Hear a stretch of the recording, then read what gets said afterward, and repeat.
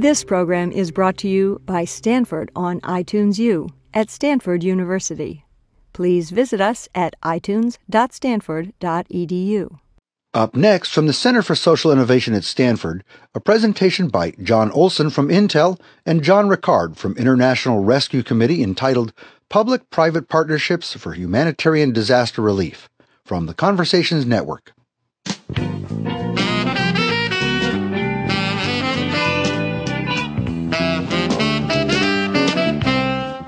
Hello, this is Doug Kaye, the Executive Director of the Conversations Network, and today I'm excited to bring you another session from the Disruption Management Seminar held at Stanford by the Center for Social Innovation September 8, 2005. Created by the Stanford Graduate School of Business, the Center for Social Innovation builds and strengthens the capacity of individuals and organizations to develop innovative solutions to social problems. And now, here's our presentation from the Center for Social Innovation.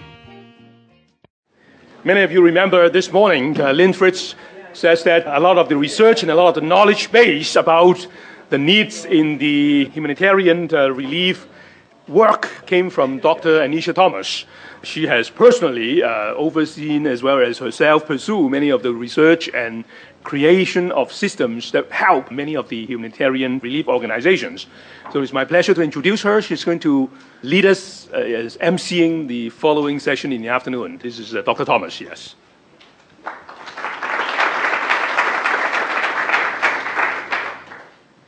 We've explored many themes this morning. This afternoon, we're going to try and bring the themes together. This morning, you saw, from a private sector perspective, what certain companies are doing in order to prepare for disruptions.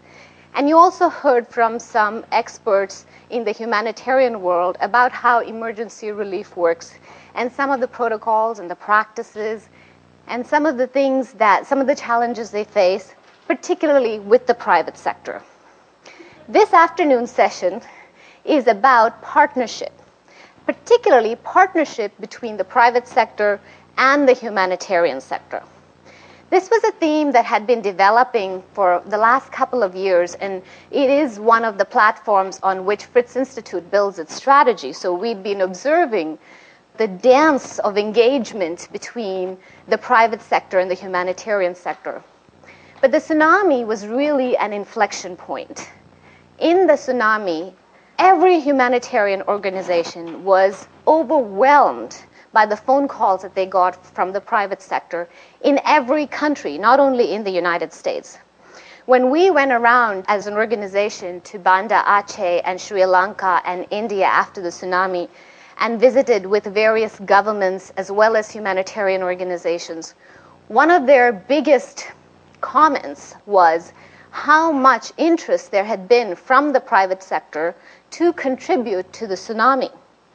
And the money also spoke. In the United States alone, $560 million, according to the Chamber of Commerce, was contributed by U.S. corporations to the tsunami relief efforts. However, after the tsunami, there was also a significant level of frustration on both sides, both on the side of the humanitarian sector, who felt assaulted by all these offers and unable to sort of really be able to vet and validate them. You have to remember that in the humanitarian sector, the single most important currency is your reputation. Your reputation keeps you safe. Your brand and your logo is what people recognize as a humanitarian organization when you go into fairly dangerous places. But your reputation is also what gives you the ability to raise money. And so you have to be fairly careful about the partnerships that you enter into. And so the humanitarian sector is justifiably cautious when it comes to this dance of engagement with the private sector. On the private sector side as well, there was a great deal of frustration because they were randomly making calls, opening the phone book, talking with various humanitarian organizations. Very often their phone calls were not returned. They didn't know who to call. And on both sides after the tsunami, there's a concerted effort to say, how can we bridge this divide? We realize that there's distrust on the side of the humanitarians, and the humanitarians realize that the private sector also has certain standards and certain ways that they want to operate, and they don't want to get into the business of humanitarian relief. They just want to be seen as doing good. So how do we bridge? No, they want to leverage their competences, and they want to, work from the area of core competences. Traditionally, the only engagement that has existed between the private sector and the humanitarian sector has been the giving of money, the ad hoc giving of donations, and occasionally one-on-one partnerships for a period of time. And now people are really thinking about what kind of long-term models are possible. What are the different models of partnership? Because both sides understand that the value that each brings to the other, and both want to make friends and bridge that divide. And what we're seeing today are various models emerging. I'll talk about one or two, and the presentations this afternoon are about specific ones that exist and have worked. Because both sides realize that a partnership makes sense. Humanitarian organizations and multinational corporations span countries, cross borders, deal with complex problems, have to deal with the local global dynamic. They have a lot in common. They often have common stakeholders. There's a lot that they can learn from each other. But what is the optimal way in which they can engage? When you talk to the humanitarian organizations, they say there are three core factors. One is, as Lynn said at the beginning of the day, the engagement has to be before a disaster. It can't be during a disaster, because our best people, as Randy said, are on the front line doing the best that they can to deal with the chaos and the dynamics of a disaster situation. Second, it has to be need-based. Humanitarian organizations struggle so hard, and you heard several stories about unsolicited donations that come in and use up valuable time and valuable resources to deal with. The private sector really needs to understand what is it that the humanitarian sector needs, and how can that be provided in a way that doesn't distract them from their life-saving services. And third, this is something that Fritz Institute has realized over the last 3 or 4 years of research, that one area where the corporate sector can really make a difference is in the back room. Not in the front line. The humanitarians are experts in the front line. Talk about food and nutrition, and whether a community-based program is better than a one that's parachuted in. They have the numbers, they have the figures, and they've been doing it for years. Where they don't have resources and where they struggle for expertise is in the back rooms. And so this is one area, and then the two presentations you'll hear about today are about backroom partnerships, and I hope both presentations will talk about the pros and cons of the partnership so we can have an honest discussion about them. We are working at the Fritz Institute to try and understand what are some of the things that corporations bring and that aid agencies bring. Aid agencies are all heart. People who join aid agencies are people who are moved to help the world and feel a calling to do this kind of work most often. They're motivated by a personal connection and contribution and recognition. Corporations have to make a profit. They're bottom line oriented. We've talked all during this day about how clear it is to measure whether a corporation is doing well or not. But in marrying the two, and in marrying the skills that they bring to each other, you can have better reputations, more satisfied employees, more understanding of new markets, better ways to save lives and alleviate suffering. Maybe, as you'll hear in the examples this afternoon, faster ways to get supplies there, and increased ability to show impact because the corporate sector really understands measurement and metrics, and perhaps improved operational efficiency. This is my last slide before I introduce the first set of speakers, so get ready, John and John. I thought I'd talk a little bit about the dimensions of partnership that we've observed in our research between humanitarian organizations and the private sector. One dimension is philanthropic to integrative. This is the dimension that James Austin talks about, where you can either give a one-time ad hoc gift, if you will, to a humanitarian organization of money or product, or go all the way into trying to integrate your operations and work at the level of core competences, where the core competences of the private sector are enhancing the core competences of the humanitarian partner. The partnership can be local or global.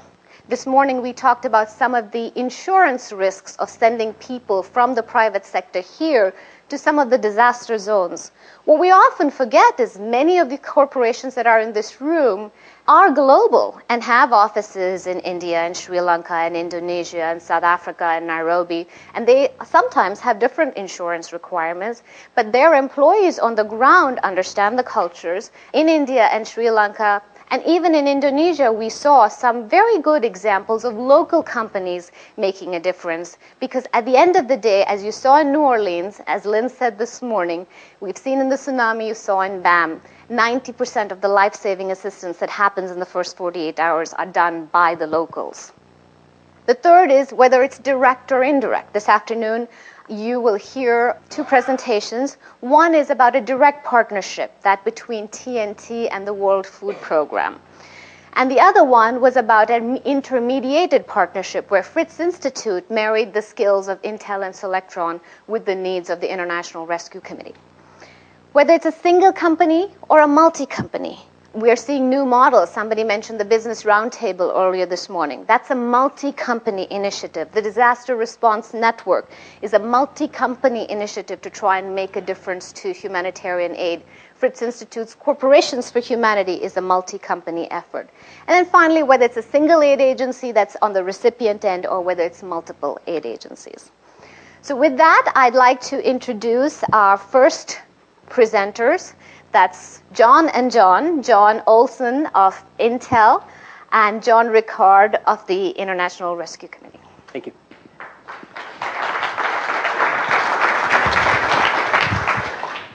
So I'm John Olson from Intel Corporation, and it's certainly my pleasure to be here this afternoon.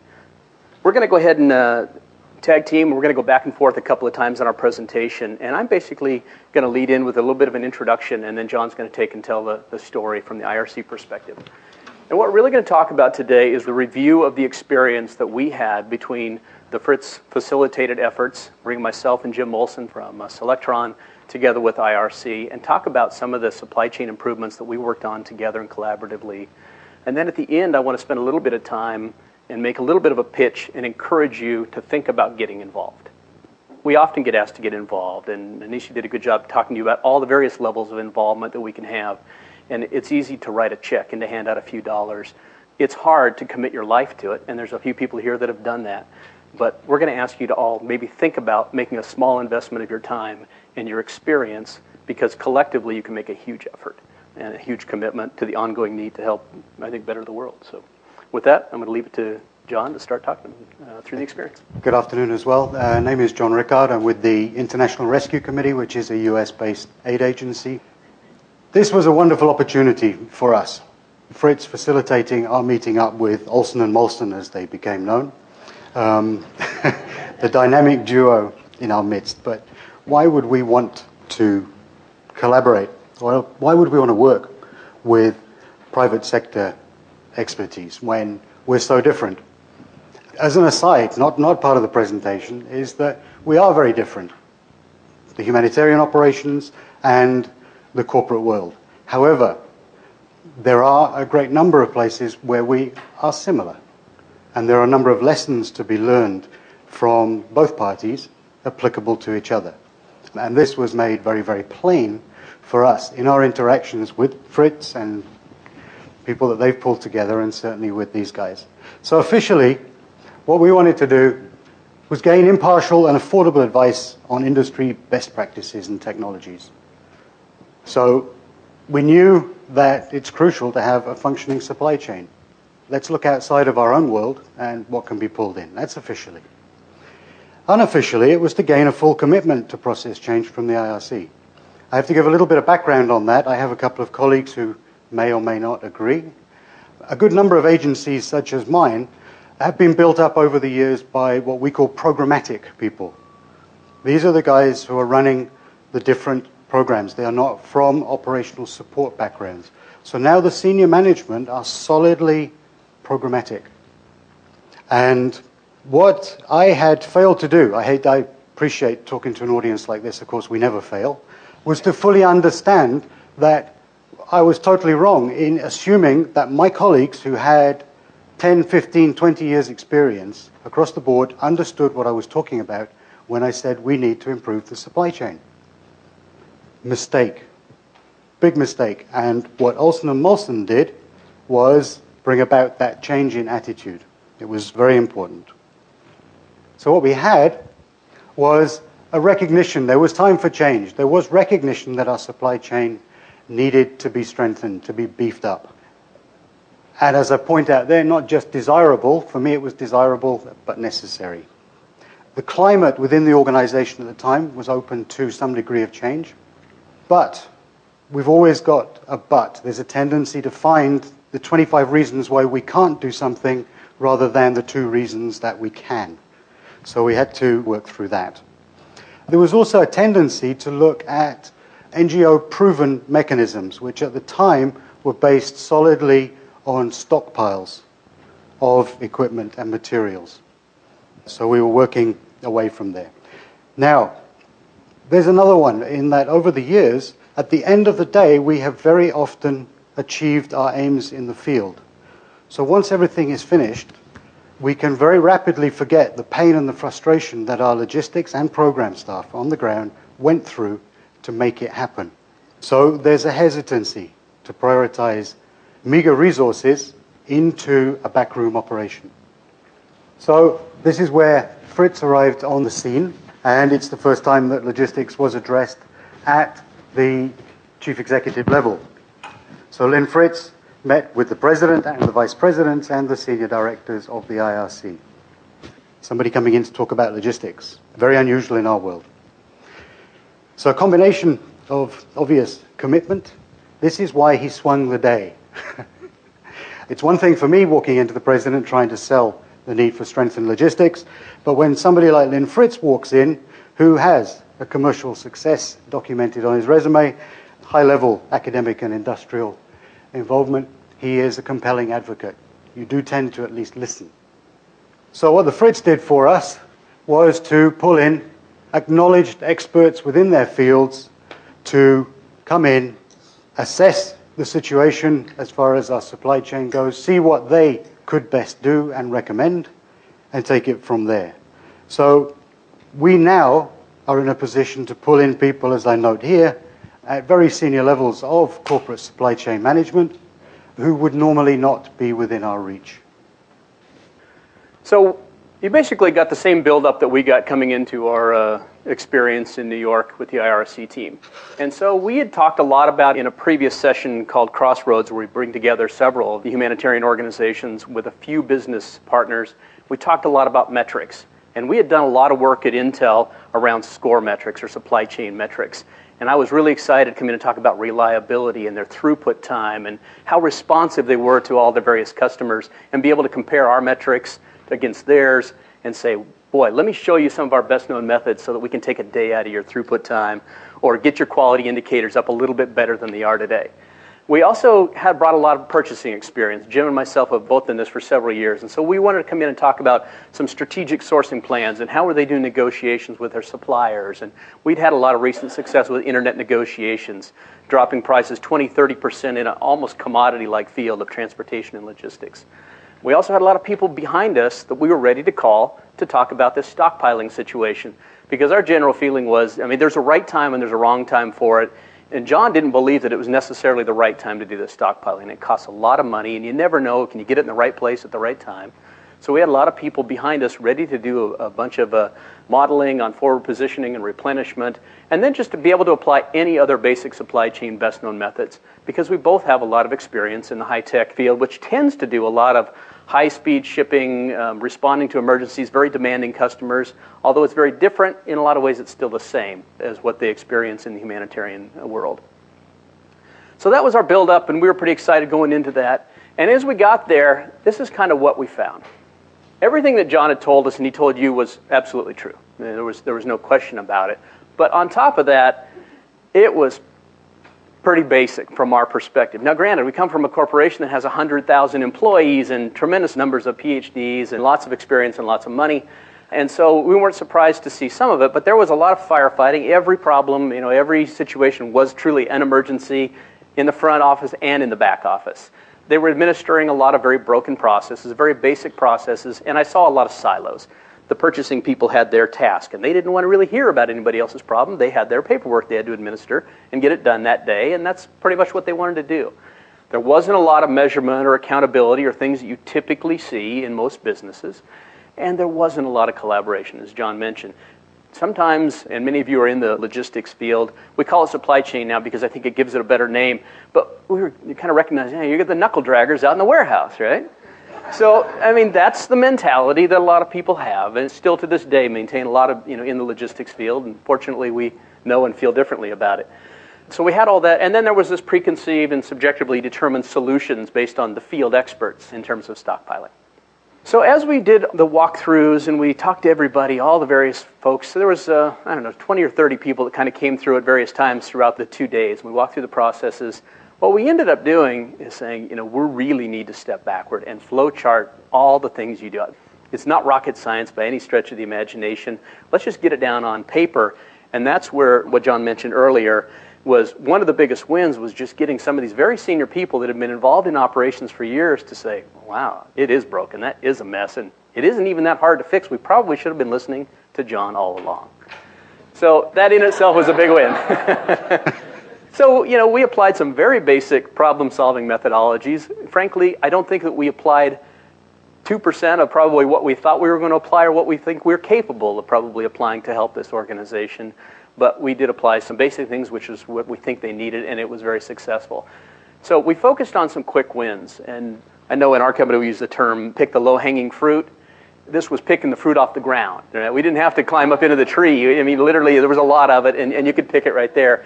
And I don't mean to make it sound bad about the RC, but there was a lot of opportunity that you felt like, boy, if you do some basic negotiation things and some pretty basic procurement processes, we can save you a lot of money, and that might help fund some of the things that you want to do for the future. So we did that, and most of all, I think we helped lend credibility to help John be able to confirm the things that he always wanted to do and knew were the right things to do, but really weren't getting everyone to partner together well on. The last thing I think we did is we walked away saying, we've got a good start, but we're going to follow up with you, and we're going to make sure this doesn't just become the thing of the day. And so for the next 4 or 5 months, we met with them every month and said, did you follow up on your action item? Did you do what you say you were going to do? And are we making progress? And the last thing, and I think this is one that we'll all say in this relationship, and I think virtually every company struggles sometimes on this, you got to keep measuring it and make sure you measure it if you really want to move it and have success in what it is you're trying to accomplish. Everyone say, oh yeah, I know that, but it's hard to get everybody to do it. And when I go around, we do benchmarking all the time. So many companies, very advanced, multi-billion-dollar companies, you talk to them about their logistics indicators, and they're just not there. They're firefighting and running the seat of the pants, and they're doing a lot of the same things that the IRC was doing. So, John, how did it go? Extremely well. I'd said that there was sort of the unofficial and the official agenda. On both counts, it worked. It was the first time I'd ever seen on the follow-up question where for that 4 or 5 months afterwards, the Vice President of International Programs, my boss, was asking me when the next teleconference was to follow up on actions that had been suggested. So that was a big win to start with. On the technical side, it's already been mentioned, it was not rocket science. But on the other hand, I'm kind of not making mistakes for this, because quite often I see us taking a big step when we haven't actually understood the fundamentals. So I don't actually feel quite so bad about talking about fundamentals even in this particular forum. So we built the comfort levels, and what we ended up working on was reducing the lead times on procurement, basically, as simple as that. Trying to break it into an emergency response where suppliers would agree to 72 hours ex works and a longer period for non-emergency. So we'd moved most of our procurement for routinely purchased items away from transactional. Now in the past, and in fact it's Randy, a colleague of mine, you might be interested to know that 3 of the NGO people here have all worked together in the past, which goes back to how does collaboration work in reality on the ground? That's how it works.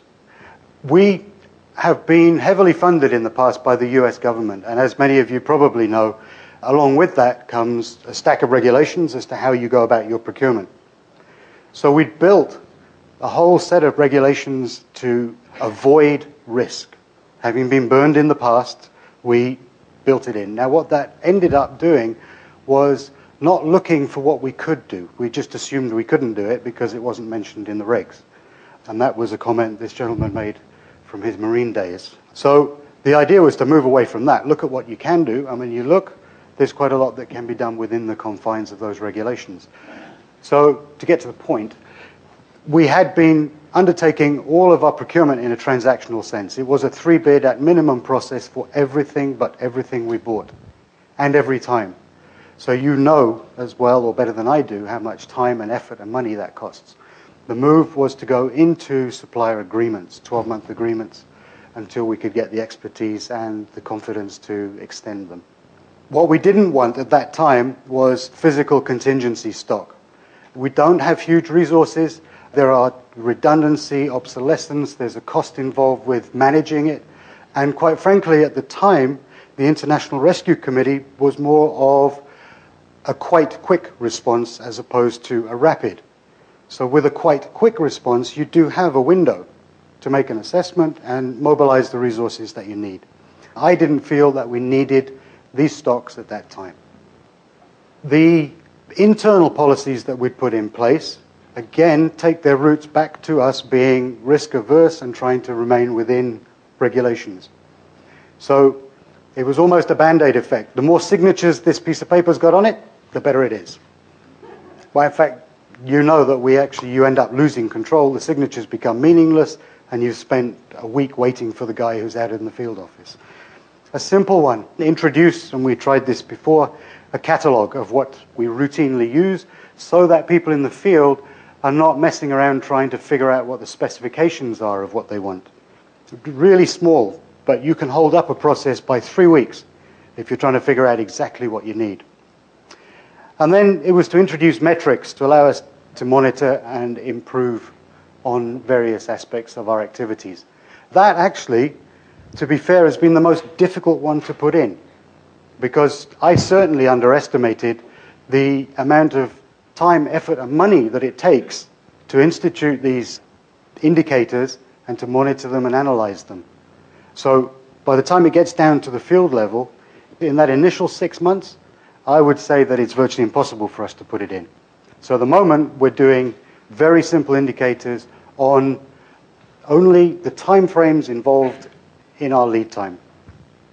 They're the only ones we're doing, but I'm very happy that we've even got those. So what I enjoyed most out of the whole thing was the ability of this team to bridge the disparate gaps. Now, silo mentality, it's funny to be talking about an internal situation with an external audience, but we were very much silo. Finance was here, we've got different aspects of programs, we've got independent. And it was these guys basically coming in, and I suspect, not understanding that they didn't tailor their discussion to anything. So it did hit the nerve across the board, and all sorts of people are going, yeah, that makes sense. So what did we manage to do? Order confirmation. If everything goes right, and please don't think that everything is hunky-dory now, it's not. But it is vastly better than it was. We at least now have the structure and the system in place for order confirmation within 24 hours. That's the internal process. That's not cutting corners, etc., etc. We have implemented these 9 basic areas. I don't want to worry about this. This is slightly outdated now. But we lifted 85 to 90% of our spend through New York with these suppliers under contract. And to date, by and large, with the exception of Tsunami, which is what I'll bridge this with, these guys are meeting their obligations to us. We went into Tsunami, and as I said, we have built all of this on a quite quick response. I don't use that jokingly. I mean, it's a fairly clear way of doing.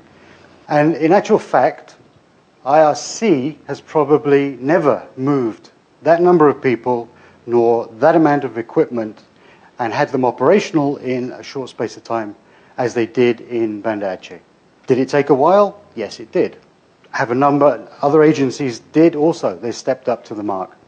But what came back out of that then, which is my new challenge, which is the next time I'm going to partner with these guys, what next, is that I actually now have the mandate for a rapid response. And a rapid response in our context will take us back to pre-positioned, ready to go equipment and supplies. So having gone from, no, I don't want stockpiles, now I've got to go back and figure out, well, this actually is an appropriate use of them. What should I have? Where do I locate it? And how are we going to cover the costs of it? Because the obsolescence and redundancy hasn't gone away. And gentleman in uniform is nodding there. He knows all about this. So this will be the part that keeps you awake. I didn't do anything that was particularly difficult. We spent a couple of days. We facilitated some basic flow charts. Raise your hand if you could do that. Couldn't you do that? Honestly, it is a very easy thing. And it doesn't take a whole lot of time and effort to make some of that commitment and to really help out. So for the last couple of pages before we wrap up, because our time's basically up, what I'm going to say is it doesn't take much to help. A small time commitment, 2 days, basically, is the time that we invested in this process. We didn't have to go through advanced training. They took us with what we knew and what we could offer today. We used already acquired skills. And in our particular case, it really didn't even cost anything because IRC said, we want this service and we're going to pick up your expenses. They didn't pay us a consulting fee, or nor did we want one or expect one. But it really didn't cost anything, and I suspect in some of the cases with other organizations, it would be a similar thing. If they asked us to do it and they asked us to pay, would we do it? Absolutely. And I'll tell you why. Because there's a great payback personally and to your corporations to do it. I'm not a guy that's committed a lot of my life or a lot of my time or a lot of my money to it, but I felt like in a couple of days, I made a very simple investment that I felt pretty good about. And it wasn't huge, but I felt like I actually accomplished something that was for the good of not only the IRC, but the people downstream that saved the tens and hundreds of thousands of dollars that then could put food in people's mouths, and it could put clean water on their tables. It's indirect, but it absolutely was something that I felt pretty good about. Inside of your corporations, John Olson didn't necessarily take his time or his money. Personally, I did. My corporation said, we support this. We think this is a good thing. We're more than happy to commit a little bit of your time because they feel good about their corporate social responsibility. Most of you put out annual reports in your corporations that talk about your social responsibility, if not having independent reports that talk about that, because there's investment groups that like to invest in corporations that are great social citizens. So it's good for you as a corporation as well. I also got some great networking benefits out of it. So this is what's in it for me, right? I got to meet folks like Jim and several others and Ludo and other people that I've been able to call when I'm doing my own business and say, I'd like to do some benchmarking with you, or I'd like to help solve this problem. What are you doing? Having that connection is invaluable. And granted, some of you get it just through sitting in these meetings, in these forums. But when you go spend a couple days and you eat every meal and you work every hour with a guy like Jim Olson, I have a relationship that I can call on anytime. And so it's a small thing, but it's really invaluable, and it's been a great use for me. And the last one, it is a good exposure. It plays well inside my corporation. They love the fact that we as Intel Corporation are supporting this sort of thing. Every employee saying, gosh, I didn't really know. I know Intel Foundation gives a lot of money, but I didn't really know that we made the kind of commitment to go out and truly help people when they need it. We see a little bit of the stuff around the hurricanes and that sort of thing, but we didn't see it well. And, when I put it on my annual review, does it play well? Absolutely. So, I get some playback out of it. I think IRC gets some good things out of it, and, it was just an all-around, it's a win-win situation. I think it's something to think about getting involved. Any of you can commit a day or two or a few hours to help out on some of these things. And if I were to listen to what Gail described in her presentation and what Adele does, and they say, we should probably get together. That's the kind of marriage that Fritz or probably others can help facilitate. That's the kind of things that we're looking for and the kind of help that I think these organizations need and really, really appreciate. So with that. Yeah, I think just to reinforce how pivotal, it's not a selling job, promise you. I have been accused of this before. But Fritz did play a pivotal role in really sifting through what I wanted into what was manageable, and then finding the appropriate people to come in and deal with a finite problem that could have quick responses to it. So my thanks to both parties involved in this particular case.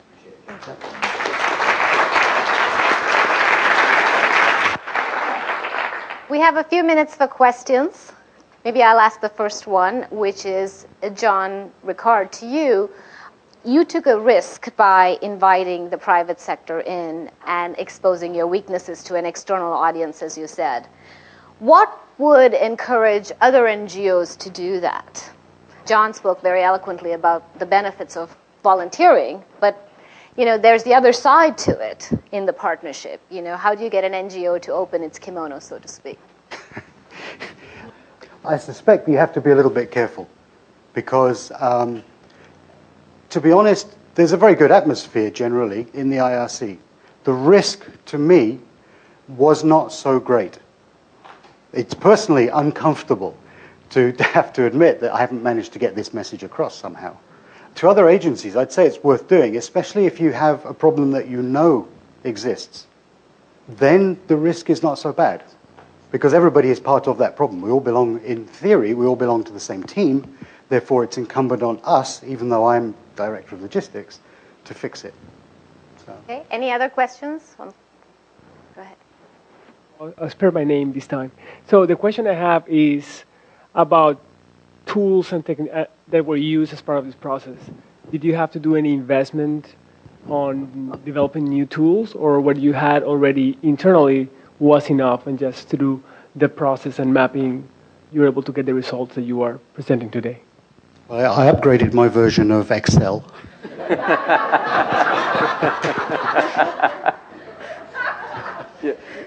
No. The solutions that were arrived at were within the resources that we had. There was no need for us to go out and find additional resources for tools.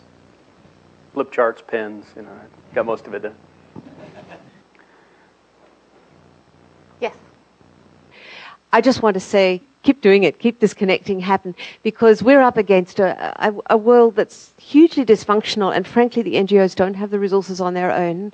And for us to try and go about this separately, corporates doing their bit in one place and NGOs doing their bit in another place, is ludicrous when we can actually partner in ways that are synergistic, and 1 + 1 = a great deal more than 2. Couldn't have said it better. Thank you. Thank you. Thank you very much to both of you.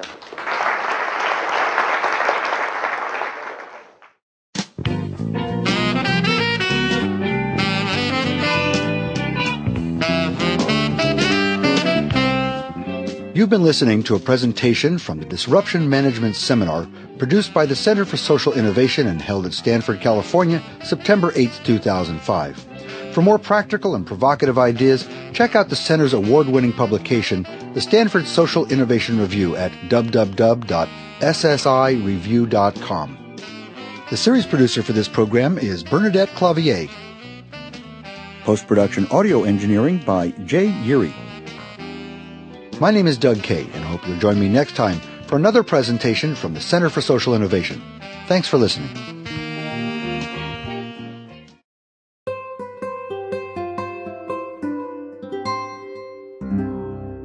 The preceding program was brought to you by Stanford on iTunes U and is copyrighted by the Board of Trustees of the Leland Stanford Junior University. Please visit us at itunes.stanford.edu.